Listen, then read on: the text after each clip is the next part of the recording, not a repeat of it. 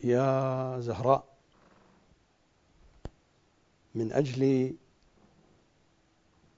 ثقافة شيعية أصيلة،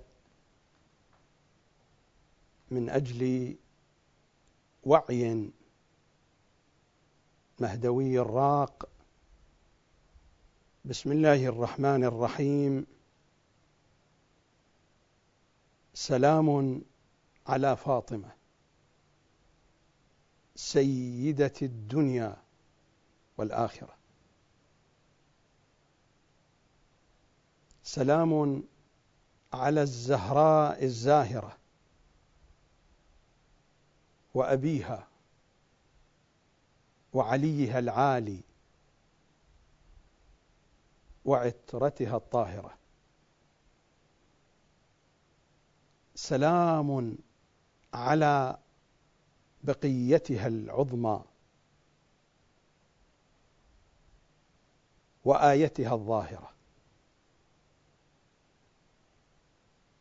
زهرائيون، الحلقة الرابعة.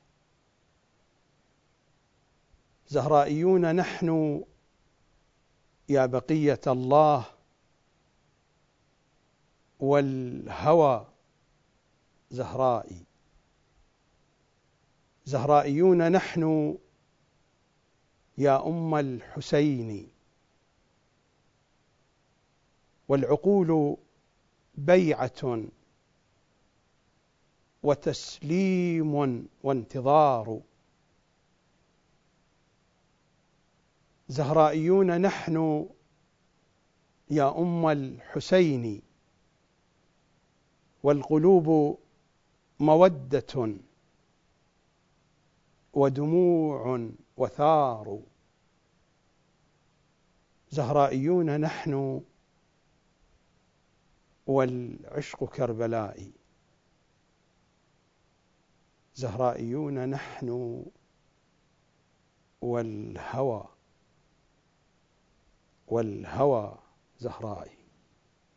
رب لا تحرمني خدمة فاطمة، رب لا تحرمني خدمة فاطمة، رب لا تحرمني خدمة فاطمة، رب لا تحرمني خدمة دعاك هاي الليلة يلا يا رب لا تحرمني خدمة فاطمة، رب لا تحرمني خدمة فاطمة، يا رب لا تحرمني خدمة فاطمة، يا رب لا تحرمني خدمة.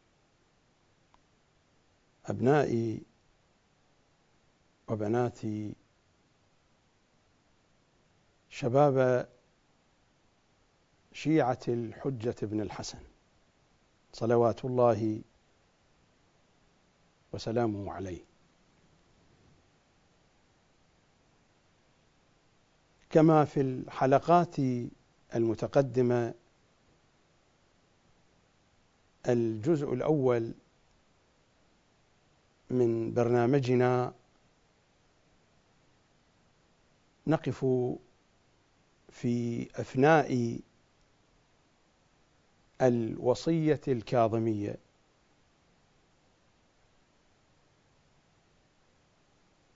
وصية العقل، وصية الحكمة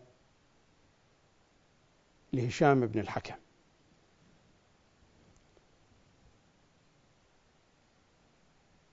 وصلنا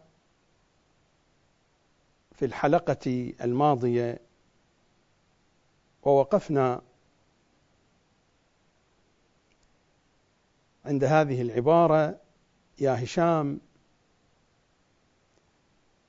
ما من عبد إلا وملك آخذ بناصيته، فلا يتواضع إلا رفعه الله، ولا يتعاظم إلا وضعه الله. ثم يقول إمامنا صلوات الله عليه: يا هشام، إن لله على الناس حجتين: حجة ظاهرة وحجة باطنة. حجة ظاهرة وحجة باطنة، هذا التقسيم تقسيم عرفي بحسب العرف. في العرف العام يقال لبعض الأشياء ظاهرة ولبعض الأشياء باطنة. إن لله على الناس حجتين: حجة ظاهرة وحجة باطنة. فأما الظاهرة فالرسل والأنبياء والأئمة، كما قلت تقسيم عرفي، وإلا فحقيقة الأئمة باطنة، وأسرار الأئمة بعيدة عن منال عقولنا، لكن هذا التقسيم هو تقسيم عرفي. فأما الظاهرة فالرسل والأنبياء والأئمة، وأما الباطنة الحجة الباطنة فالعقول. وكل الوصية مدارها مدار العقل والعقلاء. والعقل عنوان قد يطول الحديث ويتشعب حوله،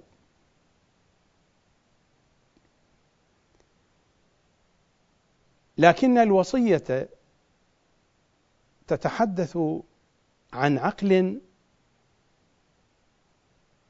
تابع لهذه الحجج. الوصية لا تتحدث عن كل معنى تطلق عليه كلمة العقل، فالعقل في اللغة له دلالة معينة، والعقل عند المتكلمين له دلالة معينة، وعند الفلاسفة كذلك، وعند المتصوفة كذلك، ولربما في علم النفس وفي علم الاجتماع أيضا للعقل دلالات أخرى. وأنا هنا لا أريد الحديث عن مثل هذه التفاصيل، إذ البرنامج ليس من شأنه أن يخوض في مثل هذه المطالب، ونحن مع هذه الكلمات النورية في غنى عن كل هذه التفاصيل. العقل الذي تتحدث عنه هذه الوصية الشريفة عن إمامنا باب الحوائج هو العقل المنضبط بمعرفة المعصوم عليه السلام، هو العقل المنضبط بالثقافة الزهرائية المهدوية. هذا هو العقل الذي تتحدث عنه هذه الوصية. وقد يسأل سائل: من أين تولد هذا المصطلح الثقافة الزهرائية المهدوية؟ الثقافة المهدوية هي الثقافة المنسوبة إلى إمام زماننا صلوات الله وسلامه عليه. وأما الزهرائية كما يقول إمامنا الزاكي العسكري: نحن حجج الله على الخلق، وفاطمة أمنا حجة علينا. الزهراء عنوان لحجية على الحجج. إذن هذا العنوان يختصر الحقيقة بتمامها وكمالها. فلربما يقول قائل: فأين المصطفى والمرتضى؟ الزهراء هي الحقيقة الجامعة لهاتين الحقيقتين. الحقيقة الفاطمية هي مجلى حقيقة محمد وعلي، ومن هنا كانت القيمة، ومن هنا كانت هي الأم، أم أبيها، وأم الكتاب، وأم الأئمة، وأم المهدي، وأم المؤمنين. الأم تعني الأصل، وتعني الحقيقة الجامعة، وكل ذلك ما هو بشيء عند تراب فناء فاطمة صلوات الله وسلامه عليها. إنه كلام وألفاظ لا نعرف من حقائقها إلا المعاني اللغوية القاصرة والعاجزة، والتي لا تعني شيئا في جنب المعاني الحقيقية. ولكن هذا الذي نستطيعه، ولا يكلف الله نفسا إلا وسعها، والقلوب أوعية، ولكن كما قال سيد الأوصياء: خيرها أوعاها. وما القلوب إلا هي هذه العقول. إن لله على الناس حجتين: حجة ظاهرة وحجة باطنة. فأما الظاهرة فالرسل والأنبياء والأئمة، وأما الباطنة فالعقول. في نهج البلاغة عن سيد الأوصياء في الخطبة الأولى من خطب نهج البلاغة، يتحدث فيها أمير المؤمنين عن التوحيد والملائكة والأنبياء وعن الخلق، إلى أن يقول صلوات الله وسلامه عليه: واصطفى سبحانه من ولده، يعني من ولد آدم. واصطفى سبحانه من ولده. لفظة ولد تطلق على المفرد وعلى ما هو أكثر من المفرد. أقول ولدي وأعني ابنا واحدا، وأقول ولدي وأعني ذريتي، وتطلق على الذكور والإناث على حد سواء. ولكن هنا الحديث عن أنبياء يبعثون من ولد آدم. واصطفى سبحانه من ولده أنبياء، أخذ على الوحي ميثاقهم. الميثاق الذي أخذ على الأنبياء تبينه لنا الأحاديث الشريفة، ميثاق بنبوة النبي وبولاية علي وآل علي. أخذ على الوحي ميثاقهم وعلى تبليغ الرسالة أمانتهم. متى؟ لما بدل أكثر خلقه عهد الله إليهم فجهلوا حقه واتخذوا الأنداد معه،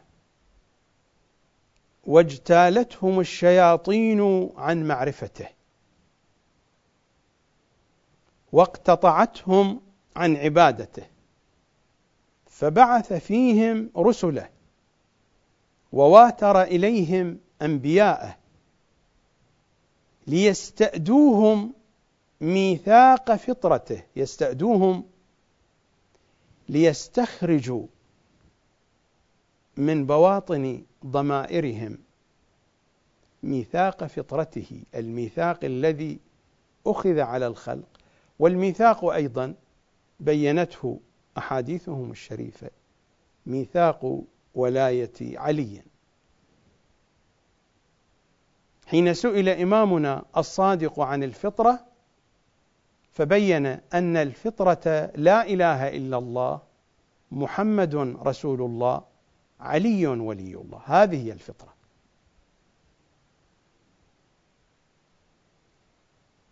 ليستأدوهم ميثاق فطرته ويذكروهم منسي نعمته ويحتج عليهم بالتبليغ ويثير لهم دفائن العقول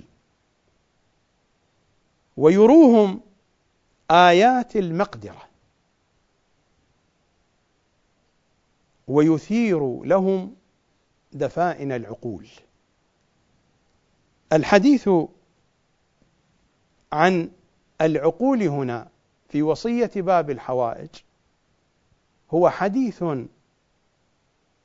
عن عقول مرتبطة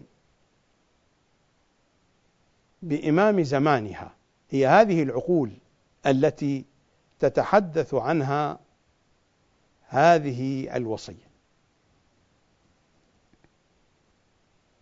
فأما الظاهرة فالرسل والأنبياء والأئمة، وأما الباطنة فالعقول.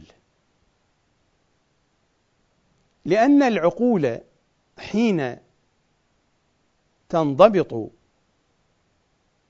بثقافة آل محمد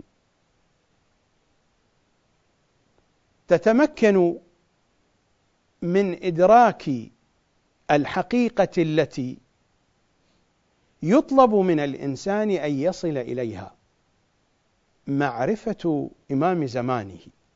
هي هذه الحقيقة التي يطلب من الإنسان أن يصل إليها، وما من شيء وراء هذه الحقيقة. معرفة الله كما قال سيد الشهداء وقالوا جميعا هي معرفة الإمام. كل أحاديث أهل البيت وكل الخطب النبوية والعلوية والصادقية، كل الكلمات، كل الأحاديث، كل ما ورد لدينا من خطاب أو حديث أو كلام أو زيارة أو دعاء تشير بأجمعها إلى هذه الحقيقة، أن الغاية المطلوبة من الإنسان أن يدرك حقيقة إمامه، قطعا بحسبه. حين أقول يدرك حقيقة إمامه بحسبه، لا بحسب الإمام صلوات الله وسلامه عليه. وإنما بحسب مدارك الإنسان نفسه. وهنا يختلف الناس فيما يصلون إليه، فمدارك الناس مختلفة، فحينئذ النتائج التي سيصلون إليها بالضرورة ستكون مختلفة.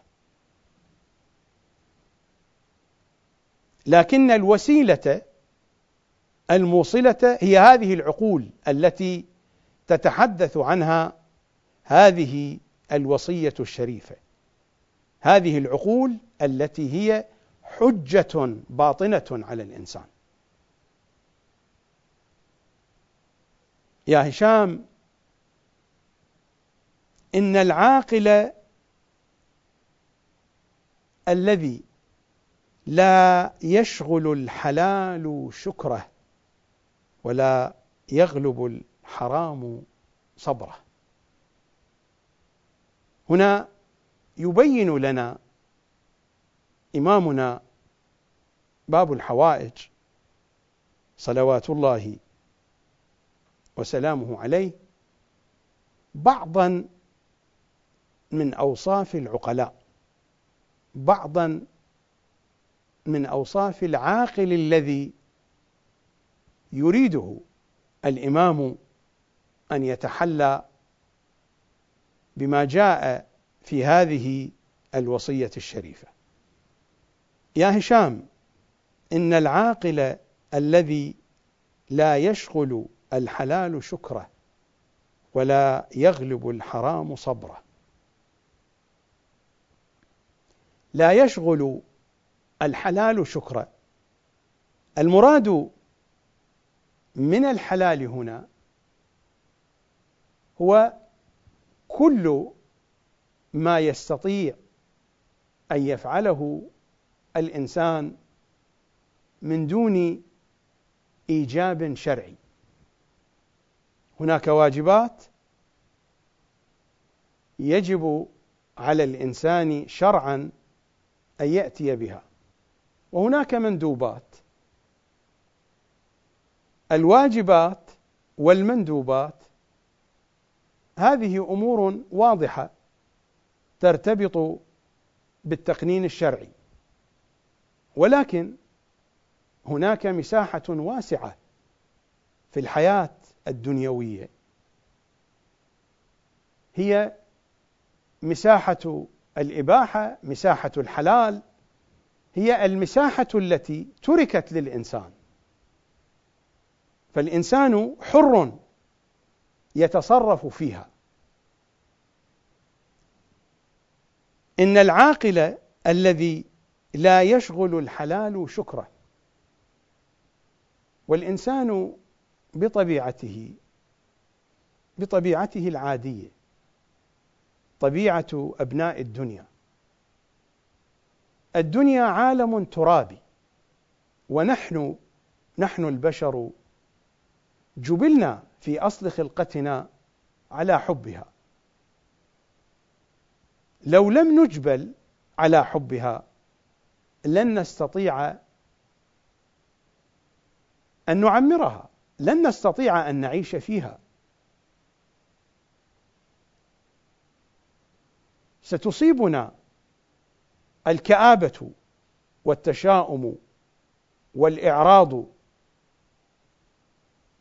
ألا يحصل هذا في بعض من الناس حين يسأمون من الحياة؟ إذا ما سئموا من الحياة إنهم لا يحبون الدنيا، لو أحبوا الدنيا لما سئموا من الحياة.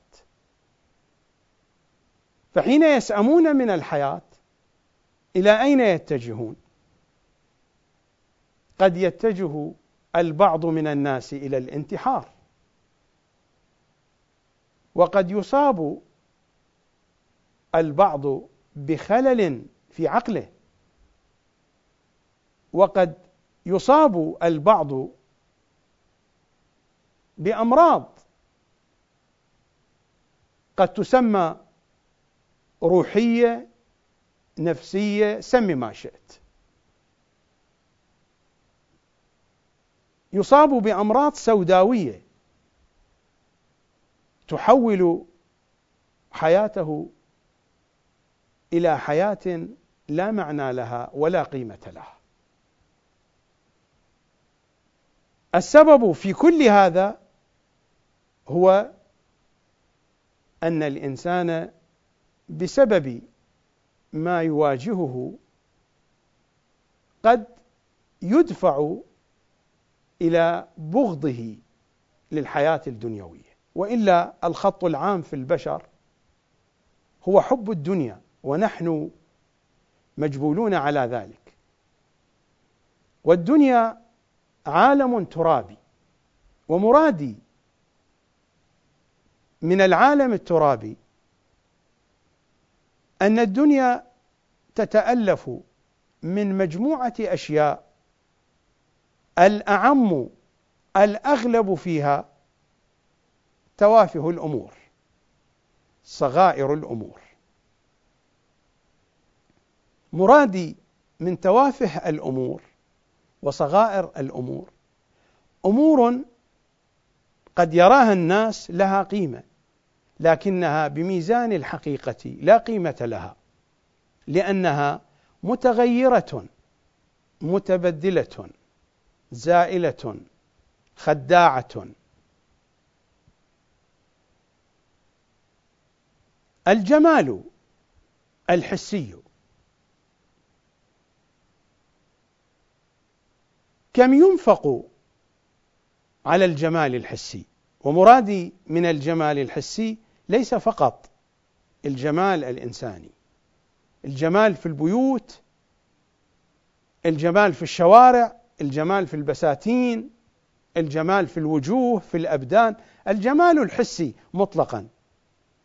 كم ينفق عليه من الأموال، كم ينفق عليه من الوقت، كم ينفق لأجله من العمل، كم هناك من المؤسسات. شيء حسن، الجمال شيء حسن، ومن أهم الأمور الباعثة على إعمار الأرض الظاهر وعلى انبعاث الحماس في حياة الناس لتواصل ولتواصل مشاريعها العملية. ولكننا إذا نظرنا إلى هذا الجمال الحسي الذي له من القيمة ما له في نظر الناس، في ميزان الحقيقة لا قيمة له، فإنه زائل متغير لا ثبات له. وهكذا كل شيء في هذا العالم الترابي. هذا مرادي من أن الدنيا طبيعتها ترابية، يعني أن الأشياء فيها إن تذهب إلى التراب، تذهب إلى الزوال، لأن التراب لا يوجد أرخص من التراب. حين ترخص الأشياء يقولون صارت برخص التراب، صارت بثمن التراب، لأن التراب إما أن لا يكون أصلا له ثمن، أو أن ثمنه ثمن بخس. الحلال الذي يتعامل معه الإنسان هي هذه المساحة المليئة بكثير من شؤونات الحياة الدنيوية. ونحن بطبعنا ميالون للتعلق بهذه الأشياء التي إذا حكمنا عليها بحكم العقل لا قيمة حقيقية لها، ولكننا نتعامل معها على أساس أن لها قيمة، وندفع الأموال ونصرف الأوقات ونسافر ونبذل الجهد، وبالنتيجة هي هذه الدنيا ونحن أبناؤها. هذه هي الدنيا وهؤلاء نحن أبناؤها. هذه طبيعة العالم الترابي، وهذه طبيعتنا نحن الترابيون أبناء الدنيا. فهذه المساحة الواسعة التي يتحرك فيها الإنسان، وأنا هنا أتحدث عن مساحة واسعة تنضبط حدودها بحدود التشريع. نحن بصدد الحديث عن وصية لمعصوم صلوات الله وسلامه عليه لنا، فالوصية منضبطة في الساحات التي نتحرك نحن فيها، منضبطة بضوابط التشريع. إن العاقل الذي لا يشغل الحلال شكره، لا يشغل، ماذا يشغل الحلال؟ يشغل العقل، هذا المراد، يشغل الإدراك البشري. الإنسان العاقل يتحسس النعم التي تصل إليه، يتحسس الفضل الذي يصل إليه. في مقابل النعم والفضل هناك الشكر، وأعظم هذه النعم العقل، وإنما كان العقل أعظم النعم لأنه هو الذي يقودنا إلى علي وآل علي. العقل هو الذي يقودنا إلى إمام زماننا صلوات الله وسلامه عليه. فكم ينشغل إدراكنا بهذه المساحة الواسعة من الحلال،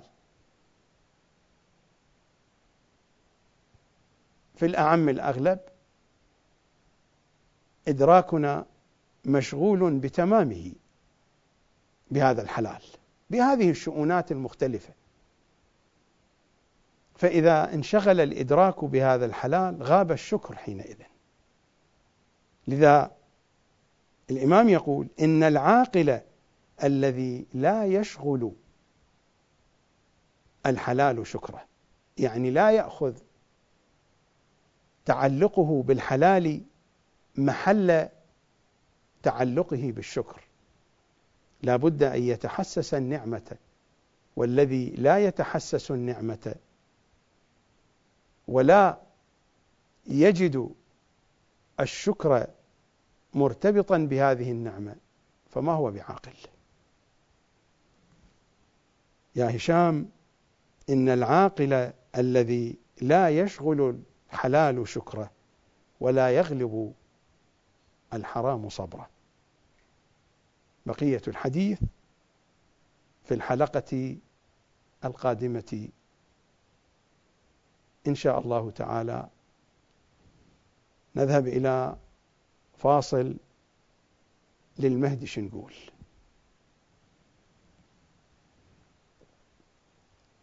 للمهدي شنقول باكر لو سئلنا شنقدم اعذار من نعرض عملنا، عن كل دقيقة من العمر يسألنا باكر شقدمنا وش حصلنا من هاي الشعائر، ما ندري شنقول باكر لو للمهدي شارك بالجواب عيني. هلا بهالصوت شمقدم اعذار للمهدي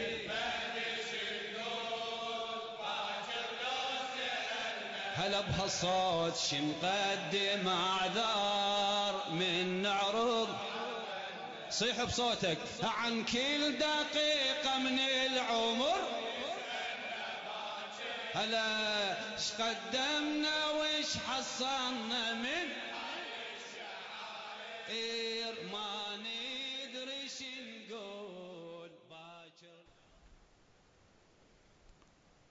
في الجزء الثاني من برنامجنا هذا عنونته فيما سبق الجغرافيا المهدوية. وأول بلد أتناوله بالحديث العراق. وأول حديث مر علينا في الحلقة الماضية قرأته من الكافي الشريف، أعيد قراءته عليكم. الحديث في الكافي الشريف في الجزء الأول عن المفضل ابن عمر قال: كنت عند أبي عبد الله عليه السلام،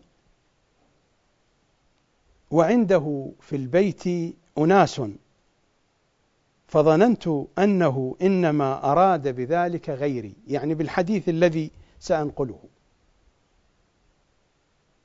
المفضل يقول: كنت أظن أن الإمام الصادق بحديثه هذا يريد غيري، ولكن تبين لي أنه يريدني ويريد غيري أيضا. فقال: أما والله، الإمام يقول: أما والله لا يغيبن عنكم صاحب هذا الأمر. وقد غاب صاحب هذا الأمر وطالت الغيبة. أما والله لا يغيبن عنكم صاحب هذا الأمر ولا يخملن هذا، لا يخملن ذكره.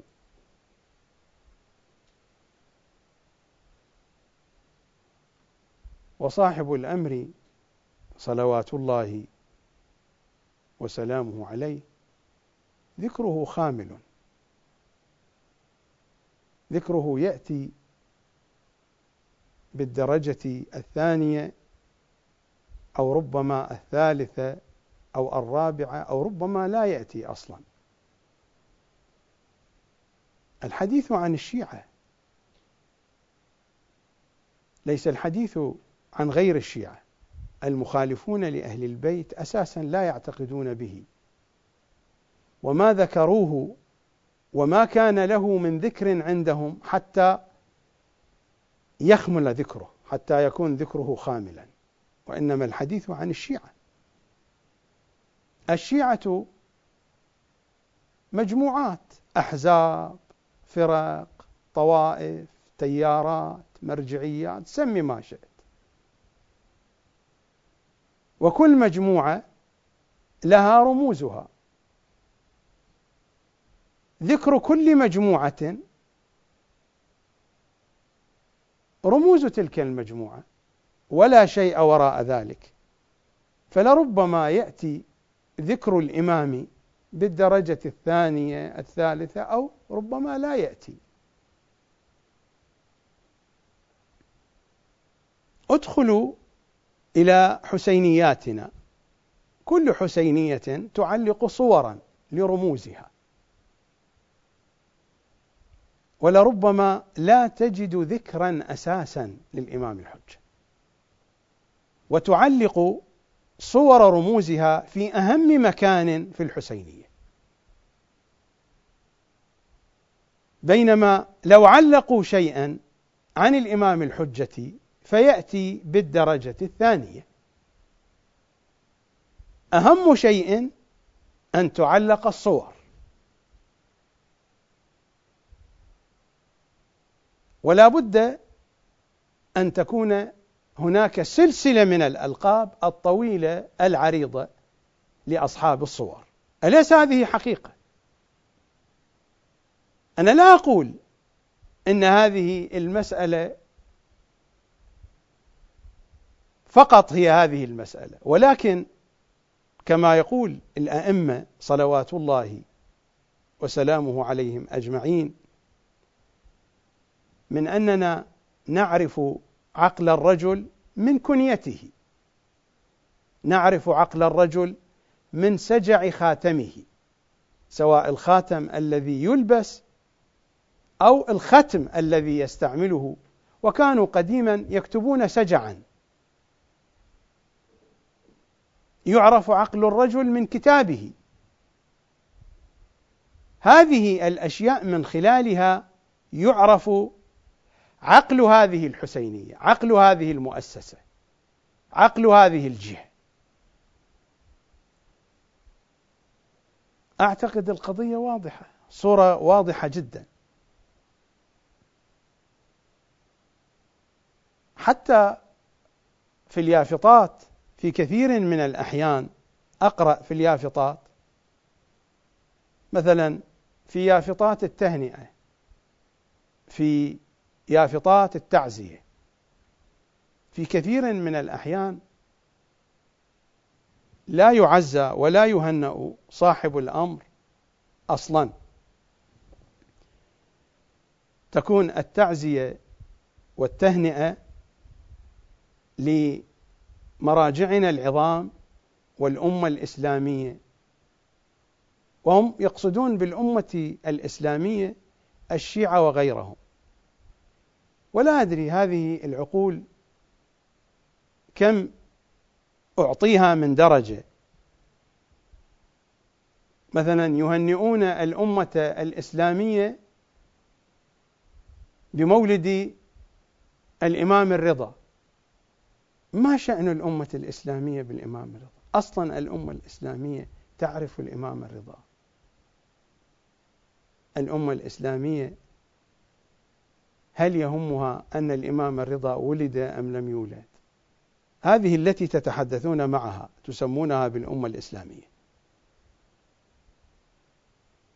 أو يعزون الأمة الإسلامية بشهادة موسى بن جعفر. ما هي الأمة الإسلامية؟ هي التي قتلته. أو يعزون الأمة الإسلامية بشهادة الصديقة الكبرى. ما هي الأمة الإسلامية؟ هي التي قتلت الصديقة الكبرى. فيعزى المراجع العظام والأمة الإسلامية، العالم الإسلامي، ولا ذكر لصاحب الأمر، أو يذكر بعد ذلك. وحتى لو ذكر في أول الأمر، في أول الكلام، القضية ليست مهمة. أنا هنا أريد أن أشير إشارات، هذه الإشارات ليست هي التي في نفسها مهمة، لكن هذه الإشارات تتحدث عن واقع. أنا أريد أن أشير إلى الواقع، إلى واقع ذكر الإمام الحجة فيه ذكر خامل. حتى لو ذهبنا إلى شعرائنا الحسينيين لن نجد ذكرا واضحا لإمام زماننا.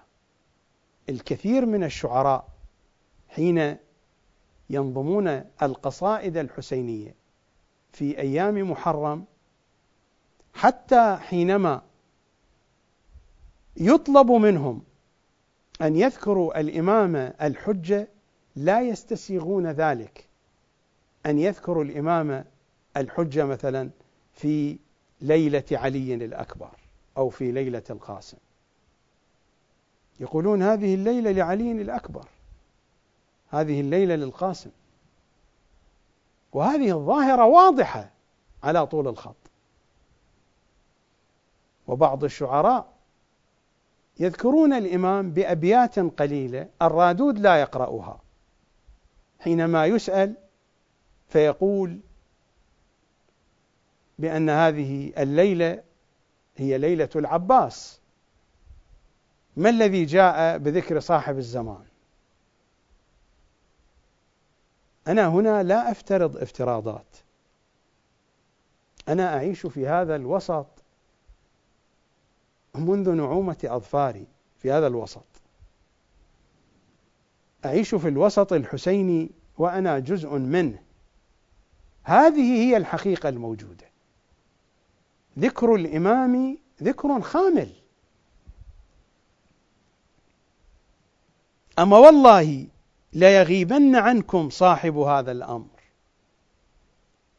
ولا يخملن هذا حتى يقال مات هلك في أي واد سلك. ليس بالضرورة أن تقال هذه العبارات، ولكن هناك الكثير من الشيعة لو قيل لهم تعلقوا بإمام زمانكم أو يكون الحديث عن إمام زمانهم يقولون هذه قضية بعيدة، نحن الآن في حال وقضية الإمام في حال آخر. أنا أذكر في بداية الثمانينات حين كنا نقرأ دعاء الندبة، وحين كنت أشرح دعاء الندبة أو أتحدث مثل هذه الأحاديث التي أحدثكم بها، رموز الآن يتحدثون ربما بعض الشيء عن الإمام الحجة عليه السلام بعد أن أصبح الناس يطالبون بذلك. رموز كبيرة، أسماء معروفة من العلماء كانوا يقولون إن هذا الطرح وهذا الكلام ليس مناسبا للزمان الذي نعيش فيه. نحن في زمان مواجهة وفي زمان عملية كبرى في تغير الوضع السياسي في المنطقة. نحن في حالة جهاد، ودعاء الندبة وذكر الإمام الحجة يثبط الهمم ويقعد الناس عن الجهاد. أي فهم هذا؟ أي دين هذا؟ ومثل هذا موجود لحد الآن في الوسط الشيعي.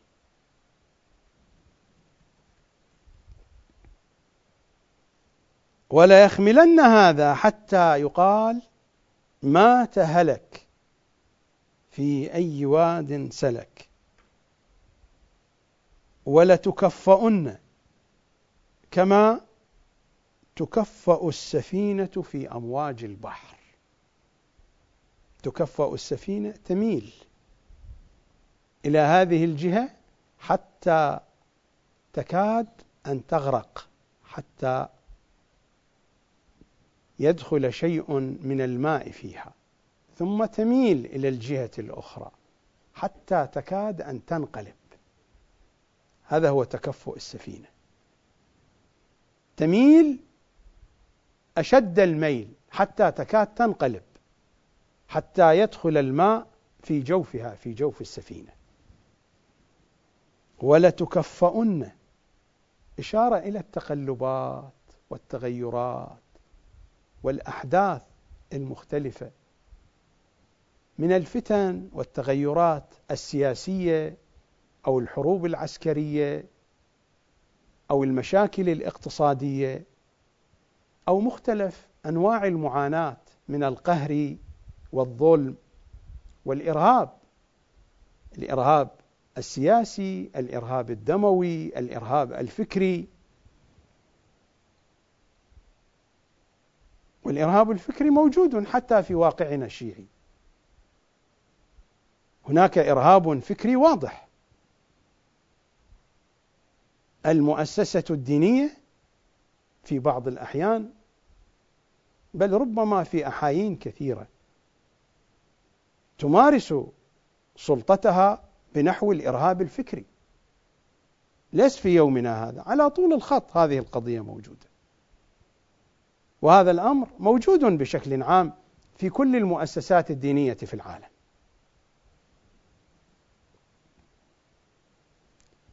ولتكفؤن كما تكفأ السفينة في أمواج البحر. لا ينجو في هذا التكفؤ والتقلب، لا ينجو إلا من أخذ الله ميثاقه، والميثاق ولاية علي، الميثاق إمامة إمام زماننا، إلا من أخذ الله ميثاقه. سؤال: هل يستطيع الإنسان أن يتلمس هذا المعنى؟ نعم، الميثاق هو شيء موثوق مربوط، الوثاق هو الرباط. إذا كان الإنسان يرى أن قلبه مربوطا بإمام زمانه، هذه علامة على أنه قد أخذ ميثاقه. أما هذا الذي لا يجد رباطا حقيقيا في قلبه في باطنه بإمام زمانه ومع إمام زمانه، فلا ينطبق عليه هذا الوصف. لا ينجو إلا من أخذ الله ميثاقه وكتب الإيمان في قلبه وأيده بروح منه. رعاية خاصة، هناك عناية خاصة، وهذه العناية تأتي من إمام زماننا صلوات الله وسلامه عليه. نذهب إلى فاصل. غايب ما نلومك، ملا باسم. غايب ما نلومك، غايب أنصارك، اي ما شاء الله، غايب أنصارك وصولك، عندك عدو عندك محب اسمك تحاسب، عندك عدو عندك محب المن تحاسب. غايب ما نلومك، غايب أنصارك، اي ما شاء الله، غايب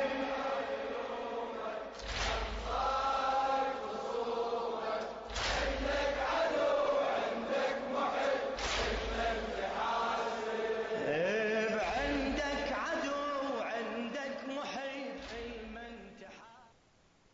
لا ينجو إلا من أخذ الله ميثاقه وكتب الإيمان في قلبه وأيده بروح منه. متى ينجو؟ حين تتكفأ السفينة. ومتى يكون ذلك؟ حين ترفع الرايات المشتبهة. ولترفعن 12 راية مشتبهة. راية واضح معناها، لا أعتقد أن الأمر بحاجة إلى شرح. راية يعني هناك قائد، هناك فكرة، هناك رموز، هناك أتباع، واضح، مجموعات. الراية تعني فكرة وشعارا وهدفا وقادة وأتباع وحركة في وسط المجتمع، قد تكون سياسية دينية اجتماعية، هي هذه الراية. ولترفعن 12 راية مشتبهة. مشتبهة يعني لا يستطيع الإنسان أن يميزها، فهي من جهة تشبه الحق، ومن جهة أيضا تشبه الباطل، فهي رايات مشتبهة. هذه الرايات المشتبهة لماذا تكون مشتبهة؟ لأنها تدعو إلى أهداف متقاربة، وربما إلى هدف واحد بحسب الظاهر، أو إلى فكرة واحدة، أو إلى فكر متقاربة. الحديث في الوسط الشيعي، وما أكثر الرايات في الوسط الشيعي، ليس في يومنا هذا، في الماضي، في الحاضر، في المستقبل. وليس بالضرورة أن الرواية هذه تتحدث عن الحاضر، فلربما تتحدث عن المستقبل، لكننا نجد في الحاضر ما هو شديد الشبه بالذي في هذه الرواية. إنني لا أملك صكا أو ضمانا أن هذه الرواية تتحدث عن وقتنا الحاضر، عن زماننا الراهن، لربما تتحدث عن مستقبل الأيام. لكنني أقول إن واقعنا الشيعي في العراق يشبه ما هو موجود هنا، فبالتالي نفس القوانين، نفس الآثار، نفس الواقع المذكور في هذه الرواية بتفاصيله سينطبق على واقعنا الراهن، باعتبار أن الحديث عن العراق البلد الأول الذي اخترته في الجغرافيا المهدوية. المفضل ابن عمر هو وكيل الأئمة في الكوفة، يتواجد دائما في الكوفة، والحديث هنا موجه إليه، وهذا سيبدو واضحا من خلال تتمة الرواية. وهو قال في البداية: ظننت أن الحديث ليس لي، ولكن بعد ذلك تبين أن الحديث موجه إليه.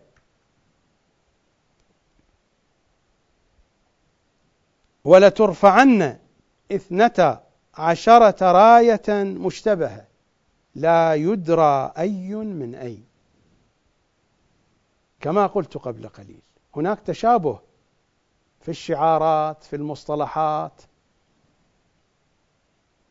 حتى في الرموز، في كثير من الرموز هناك تشابه. قال: فبكيت. المفضل هنا بكى لأنه عرف المفضل أن هذا الكلام موجه إليه، لذلك بكى. قال: فبكيت. فقال: ما يبكيك يا أبا عبد الله؟ المفضل كنيته أبو عبد الله. فقال: ما يبكيك يا أبا عبد الله؟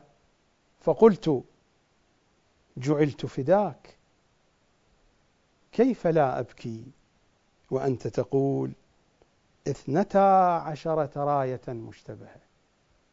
بكاؤه لأنها رايات شيعية، لو كانت من رايات المخالفين لما بكى المفضل. في زمان المفضل موجودة عشرات الرايات من رايات المخالفين. جعلت فداك، كيف لا أبكي وأنت تقول 12 راية مشتبهة لا يدرى أي من أي. قال: وفي مجلسه كوة، نافذة صغيرة، وفي مجلسه كوة تدخل فيها الشمس. فقال: أبينة هذه؟ الإمام يشير إلى الشمس وإلى هذا الشعاع الداخل من الكوة. فقال: أبينة هذه؟ فقلت: نعم. قال: أمرنا أبين من هذه الشمس. كيف يكون ذلك؟ يكون أبين من هذه الشمس لتلك القلوب التي أخذ الله ميثاقها، للمفضل وأمثال المفضل.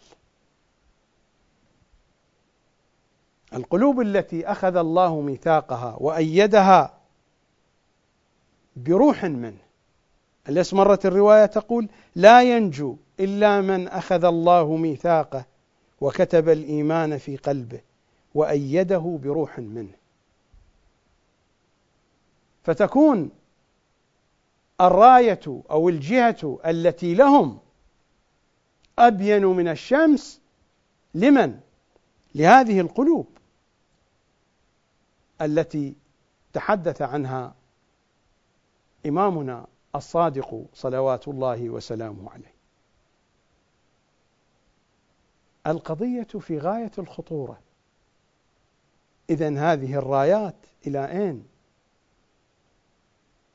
هذه الرايات ليست إلى أهل البيت.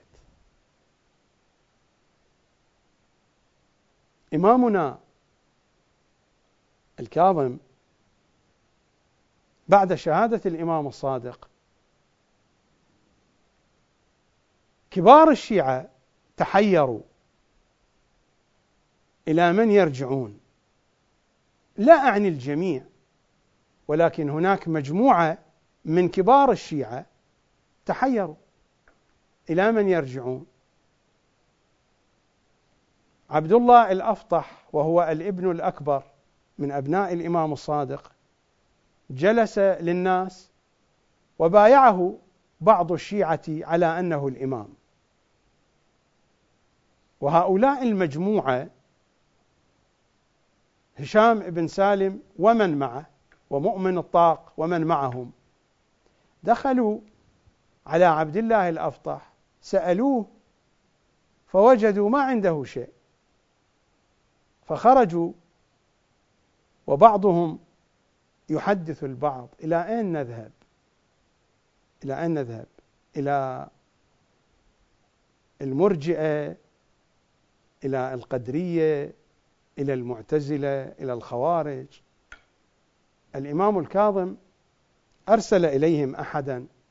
لما دخلوا على الإمام رأسا قال لهم: إلي، لا إلى المرجئة ولا إلى القدرية ولا إلى المعتزلة ولا إلى الخوارج، إلي. الذي يبدو من هذه الرواية أن هذه الرايات ليست هي التي يخاطبها صاحب الأمر إلي. هذه رايات، كل راية تذهب في طريقها. لو كانت هذه الرايات رايات حق لما قال إمامنا الصادق بأنها رايات مشتبهة لا يدرى أي من أي، ثم قال: أمرنا أبين من هذه الشمس. أمرنا أبين من هذه الشمس. هذه رايات ذاهبة في طريقها.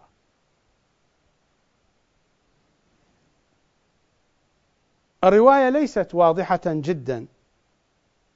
هل أن هناك من راية، هناك من مجموعة ضمن هذه المجموعات التي هي أمرها أبين من الشمس، أو أن المجموعة التي أمرها أبين من هذه الشمس خارج هذه المجموعات. لكن الخلاصة واضحة: هناك الكثير من الرايات الشيعية لا علاقة لها بالحجة بن الحسن. وهذا الأمر يتجلى ليس من خلال هذه الرواية، بل من خلال العشرات والعشرات والمئات من الأحاديث التي تناولت شؤونات الغيبة وشؤونات الظهور. هذا هو بحار الأنوار، الجزء 51.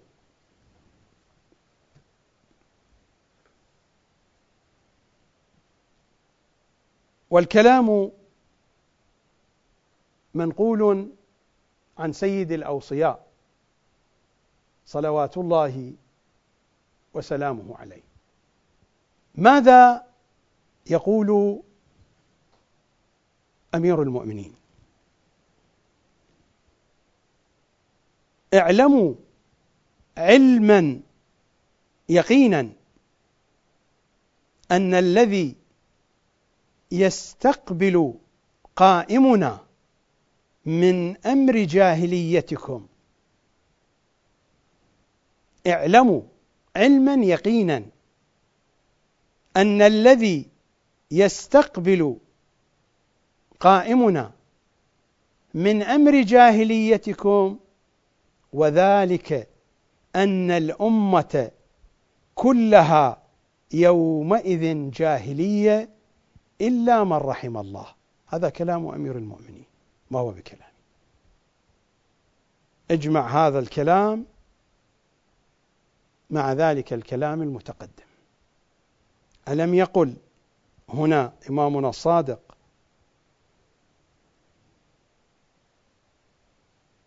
ولتكفؤن كما تكفأ السفينة في أمواج البحر لا ينجو؟ في هذا التكفؤ، هذا التكفؤ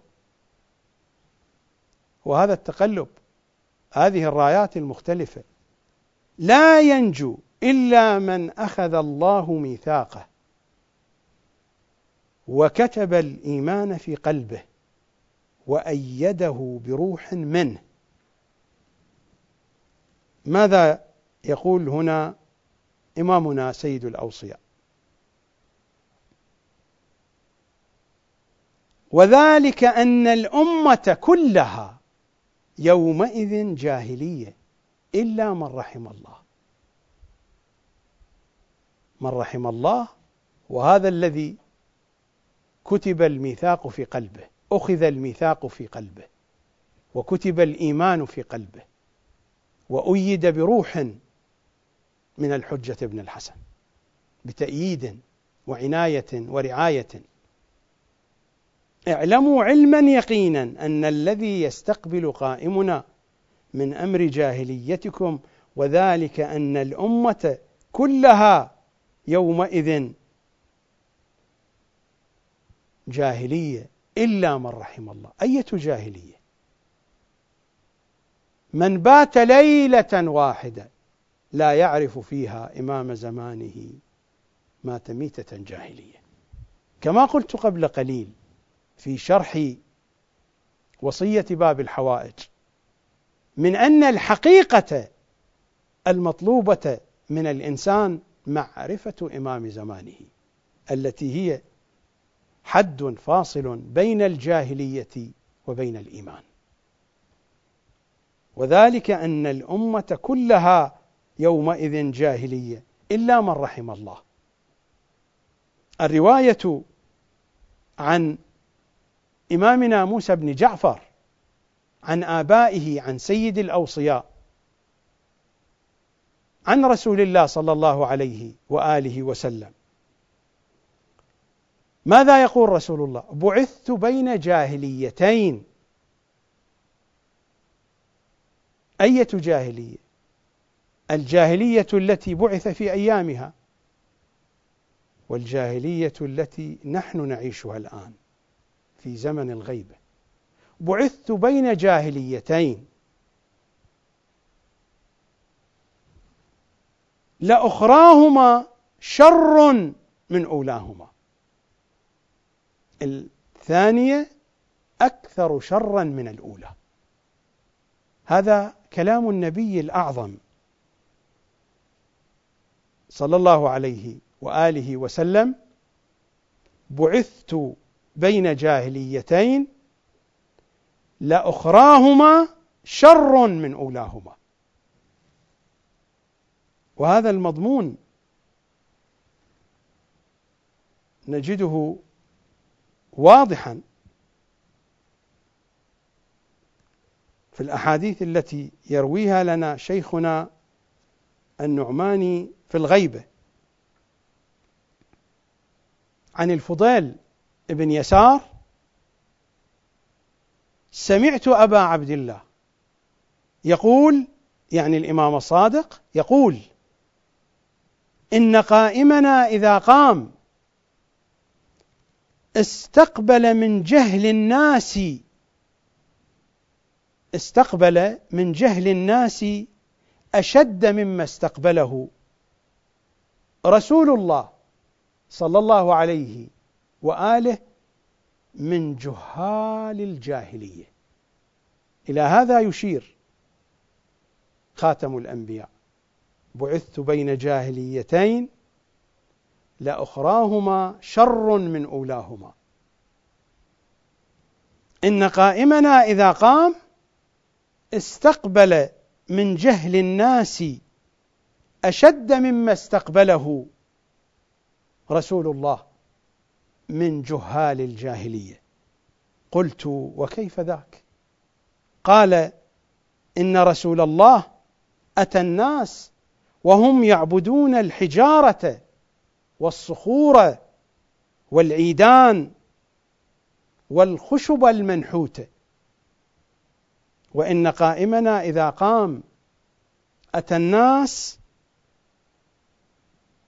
ماذا يفعلون؟ وكلهم يتأول عليه كتاب الله يحتج عليه به. ماذا قالت الرواية؟ ماذا يقول الصادق؟ أتى الناس وكلهم، كل الناس، يتأول عليه كتاب الله يحتج عليه به. المخالفون لأهل البيت قضيتهم واضحة. إذا أرادوا أن يتأولوا، تأول وليس تأويل، هناك فارق بين التأويل وبين التأول. الرواية هكذا قالت: أتى الناس وكلهم يتأول. التأول شيء، ما قالت الرواية وكلهم يؤول. يؤول من التأويل، يتأول من التأول. فارق بين التأول والتأويل. التأويل يعني الحقيقة، وما يعلم تأويله إلا الله والراسخون في العلم. الإمام هو صاحب التأويل، أما الناس هم أصحاب التأول. التأول هو تغيير المعنى عن أوليته، بالضبط عكس التأويل. التأويل هو صرف المعنى إلى أوليته، بينما التأول صرف المعنى عن أوليته، عن حقيقته. الناس كلهم يتأولون على الإمام صلوات الله عليه كتاب الله. المخالفون قضيتهم مفهومة. الإمام يقول كل الناس، حتى الشيعة. الشيعة أيضا يتأولون كتاب الله على الإمام صلوات الله وسلامه عليه. قد تقول كيف؟ قضية واضحة، واضحة بالنسبة لي، ربما لا تكون واضحة بالنسبة لكم. حين أقرأ تفسير التبيان، التفسير الأول لدى الشيعة، وبقية المفسرين نهجوا على نهجه. تفسير التبيان لشيخ الطائفة الشيخ الطوسي رحمة الله عليه تفسير معارض لأحاديث أهل البيت. تفسير مجمع البيان التفسير المركزي في حوزتنا في النجف، مجمع البيان للشيخ الطبرسي، تفسير معارض لأحاديث أهل البيت. تفسير الميزان للسيد الطباطبائي رضوان الله تعالى عليه ربما هو التفسير المركزي في حوزتنا في قم، معارض لحديث أهل البيت وبشكل واضح. وبقية التفاسير على هذا الوزن. هذه التفاسير معارضة لتفسير أهل البيت. أهل البيت في رواياتهم يفسرون الآيات بمعنى، وعلماؤنا هؤلاء والبقية كذلك يفسرون الآيات بمعنى يختلف 100% عن المعنى الذي فسر به الأئمة عليهم السلام تلكم الآيات. ونجد أن هذه المعاني إما أخذت بشكل مستقيم من كتب المخالفين، أو فسر القرآن وفقا لمناهج تفسير القرآن عند المخالفين. فالذين يقرؤون هذه التفاسير ويدرسونها، وهم كل الشيعة يقرؤون، خطباء المنبر ينقلون لكم من هذه التفاسير. خطباء المنبر برامج الفضائيات عن القرآن تأخذ من هذه التفاسير. دروس الحوزة تأخذ من هذه التفاسير. المؤلفون حين يؤلفون الكتب يأخذون من هذه التفاسير. فصارت الثقافة القرآنية الشيعية ثقافة مخالفة لأهل البيت بامتياز. فحين يظهر الإمام ويقول بأن حقائق القرآن ليست كذلك، الثقافة الموجودة ترفض هذا الأمر، سيتأولون كتاب الله عليه، سواء بشكل مباشر يعارضونه أو يتحدثون فيما بينهم، أو حتى الإنسان يضمر المعنى فيما بينه وبين نفسه. ليس بالضرورة أن يتأولوا عليه أن يعارضوه صريحا، لأن الإنسان مشدود إلى ثقافته، والإنسان دائما الصور التي تحضر في ذهنه هي الصور التي تعلمها من الثقافة العامة. نذهب إلى فاصل. ملا فاضل الكربلائي وهو ينشد عن الثورة الكونية التي تنتظرها الإنسانية. والقائم ترفل راياته هلا بيك ظلت أيام والمهدي يصفح هلا بيك ظلت أيام والقائم ترفل ظلت أيام والمهدي يصفح منتظر الإنسانية تبدي الثورة منتظر الإنسانية تبدي الثورة وين؟ بديار الشام ظلت أيام والقائم بديار الشام ظلت أيام والمهدي يصفح ساباته ويا الظلام ظلت أيام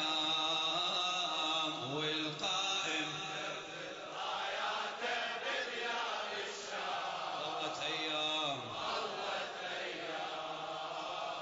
والمهدي يصفح ساباته ويا الظلام منتظر الإنسانية تبدي الثورة الكونية هلا بصوت تبدي الثورة الكونية وين بديار الشام.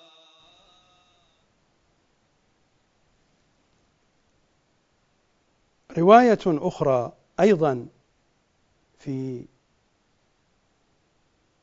غيبة شيخنا النعماني رحمة الله عليه عن صادق العترة صلوات الله عليه: إن القائم عليه السلام يلقى في حربه ما لم يلقى رسول الله. جاهليتان كما قال خاتم الأنبياء: بعثت بين جاهليتين لأخراهما شر من أولاهما. إن القائم يلقى في حربه ما لم يلقى رسول الله، لأن رسول الله أتاهم وهم يعبدون الحجارة المنقورة والخشبة المنحوتة، وإن القائم يخرجون عليه فيتأولون عليه كتاب الله ويقاتلون عليه. الرواية هنا تبين معنى أشنع من المعنى الأول، لأن الرواية السابقة تحدثت أنهم يتأولون عليه. الرواية السابقة قالت: وكلهم يتأول عليه كتاب الله يحتج عليه به.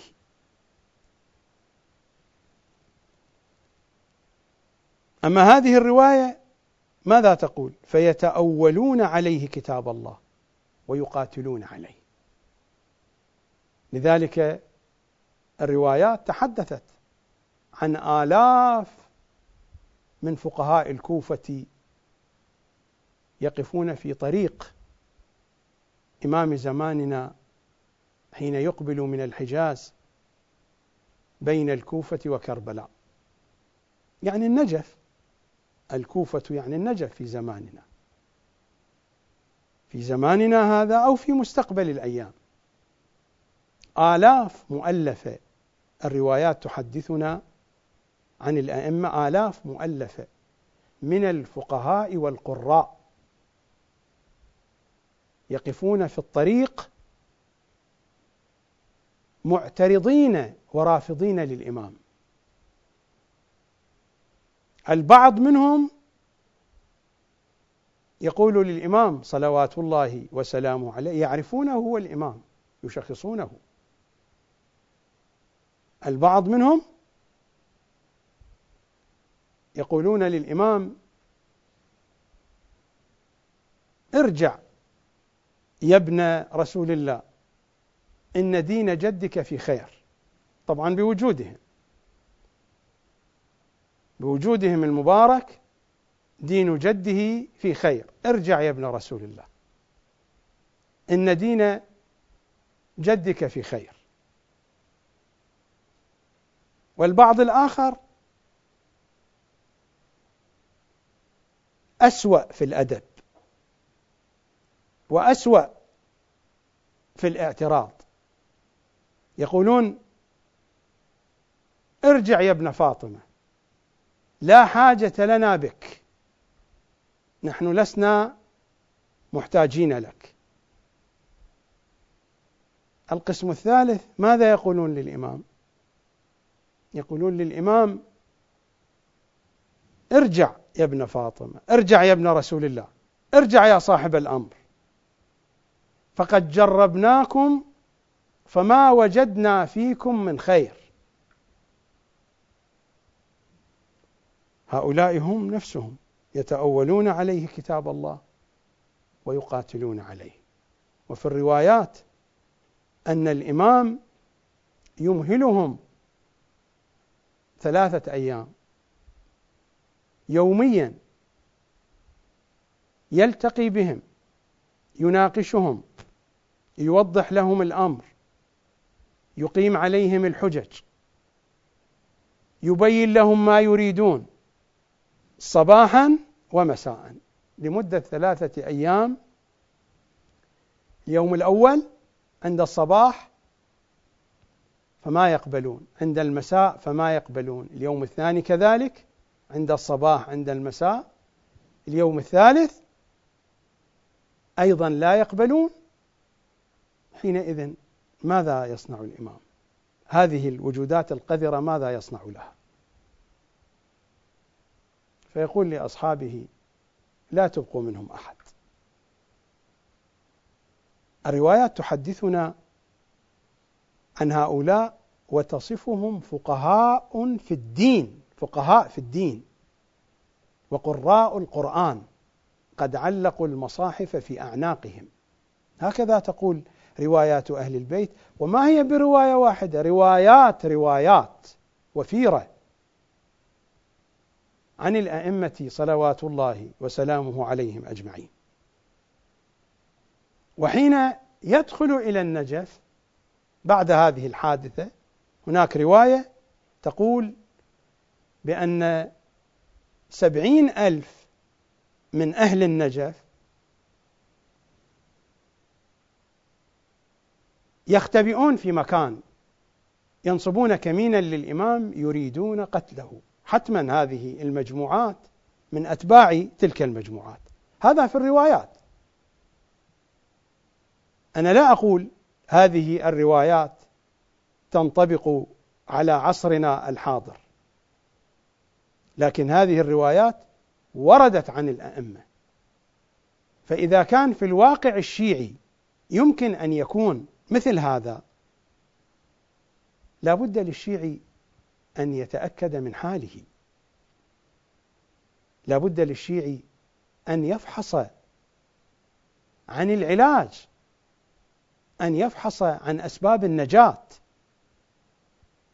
هذا كله جاء في أحاديثهم، ونحن نخاطبهم في الزيارة الجامعة الكبيرة: كلامكم نور. النور الذي يزيح هذه الظلمة هو كلامهم. الحقائق أين موجودة؟ في كلامهم. ماذا يقول إمام زماننا؟ شعارنا في هذا البرنامج: ومنهجنا ما هو؟ شعارنا في هذا البرنامج هو هذا: زهرائيون نحن والهوى زهرائي. ومنهجنا هو هذا: طلب المعارف من غير طريقنا أهل البيت مساوق لإنكارنا.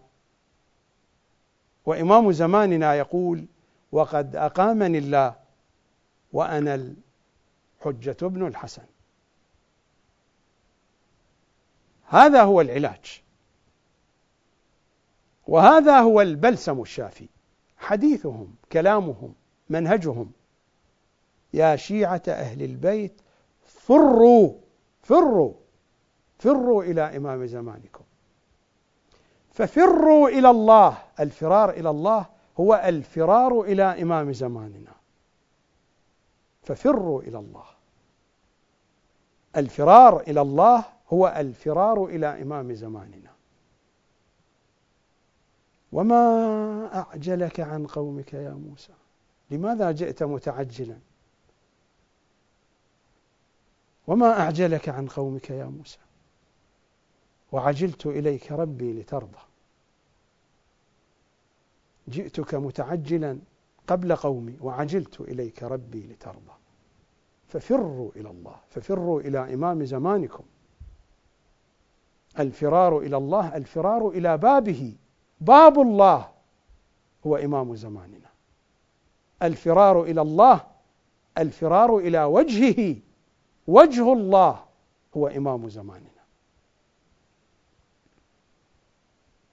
فيتأولون عليه كتاب الله ويقاتلون عليه. هذا الكلام كله يدور في جو هذه الرايات المختلفة. أنا هنا لا أريد الحديث عن راية بعينها. الذي يهمني أن هذه الرايات تتبع منهجا. هناك منهج، وهذا المنهج متقارب، لذلك هي مشتبهة، تتشابه في أمور كثيرة. قد تختلف في القيادات، قد تختلف في بعض الشعارات، قد تختلف بألوان الملابس والثياب، قد تختلف وتختلف، ولكنها مشتبهة. هناك جهة تكاد تكون موجودة في كل هذه الرايات. المنهج، هناك منهج تتبعه هذه الرايات. هذا المنهج هو الذي يقود إلى هذه الحالة فيتأولون عليه كتاب الله ويقاتلون عليه. الشيخ الصدوق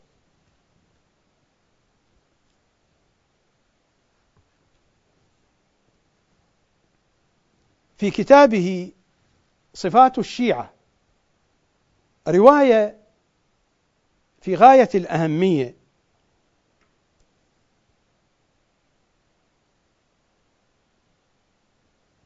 عن أحمد بن محمد الخزاز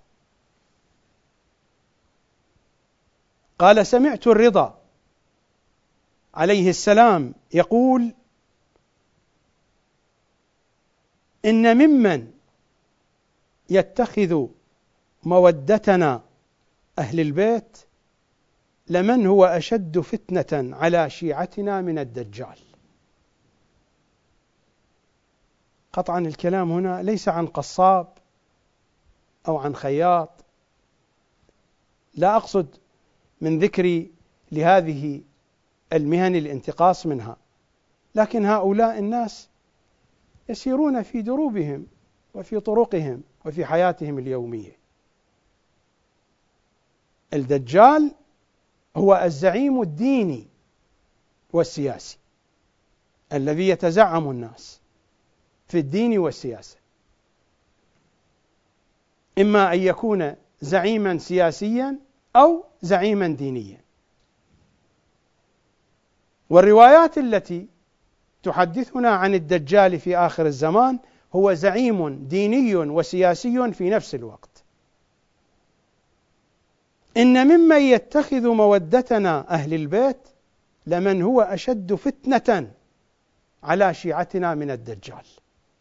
حديث عن زعماء الشيعة، عن قادة هذه الرايات، لا أقصد أحدا بعينه، إنني أتحدث في الجغرافيا المهدوية، وأتحدث عن العراق وعن مجريات أحداث تجري في زمن غيبة الإمام وفي زمن قريب من ظهوره الشريف.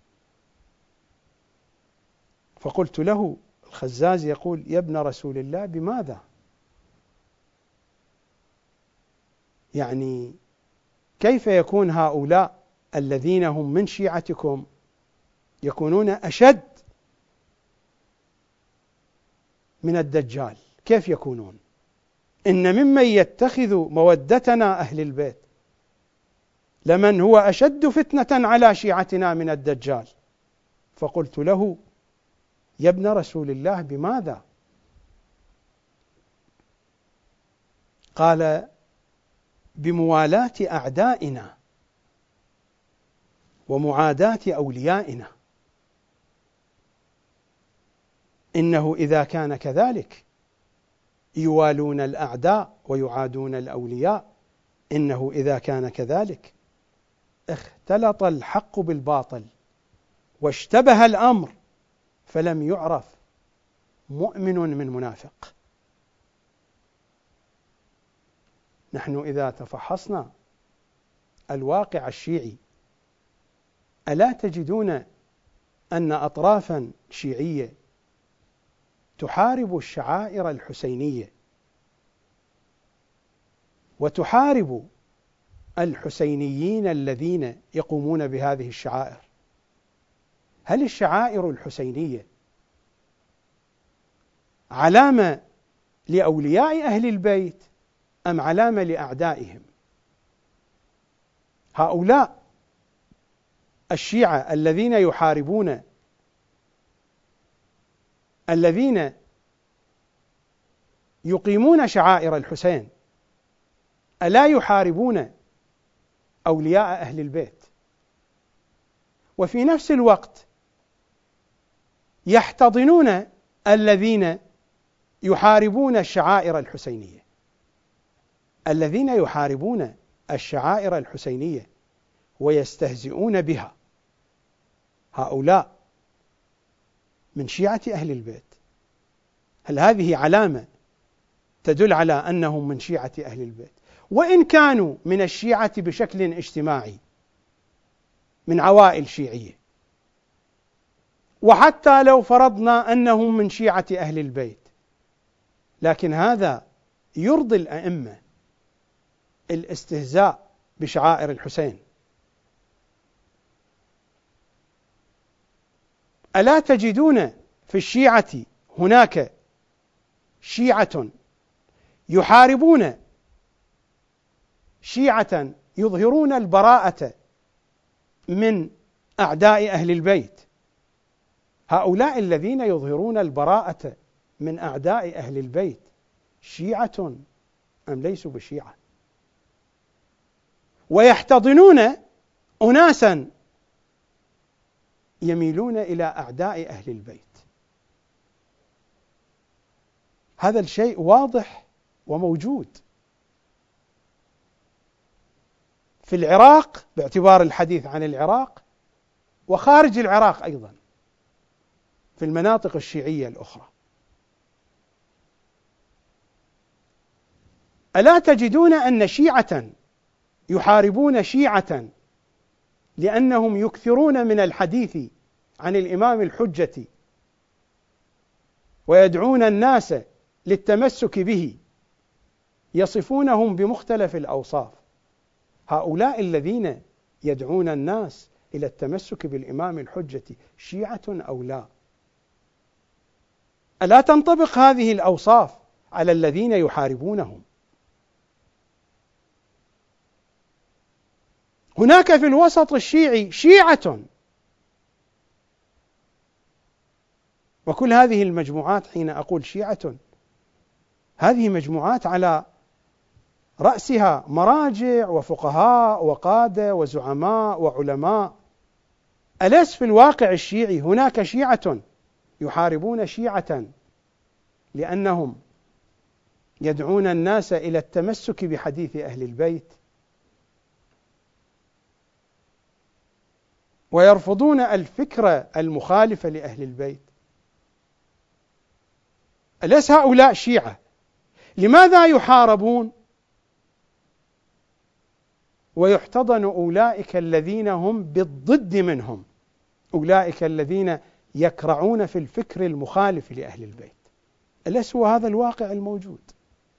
هذا الواقع الشيعي، والذين يعيشون في حوزاتنا العلمية والمؤسسة الدينية يتلمسون هذه الحقائق أكثر من غيرهم. إن ممن يتخذ مودتنا أهل البيت لمن هو أشد فتنة على شيعتنا من الدجال. فقلت له: يا ابن رسول الله، بماذا؟ قال: بموالاة أعدائنا ومعاداة أوليائنا. إنه إذا كان كذلك اختلط الحق بالباطل واشتبه الأمر، فلم يعرف مؤمن من منافق. الحديث طويل، بقية الحديث تأتينا في الحلقة القادمة، في الجمعة القادمة. نحن نبقى وشعارنا زهرائيون نحن، والهوى زهرائي، ومنهجنا طلب المعارف من غير طريقنا أهل البيت، مساوق لإنكارنا. للحديث بقية، وبقية مهمة جدا جدا جدا. اللحظات الأخيرة كما في كل حلقة، إلى أين نذهب؟ إلى محطة القلوب، كربلاء. كربلاء.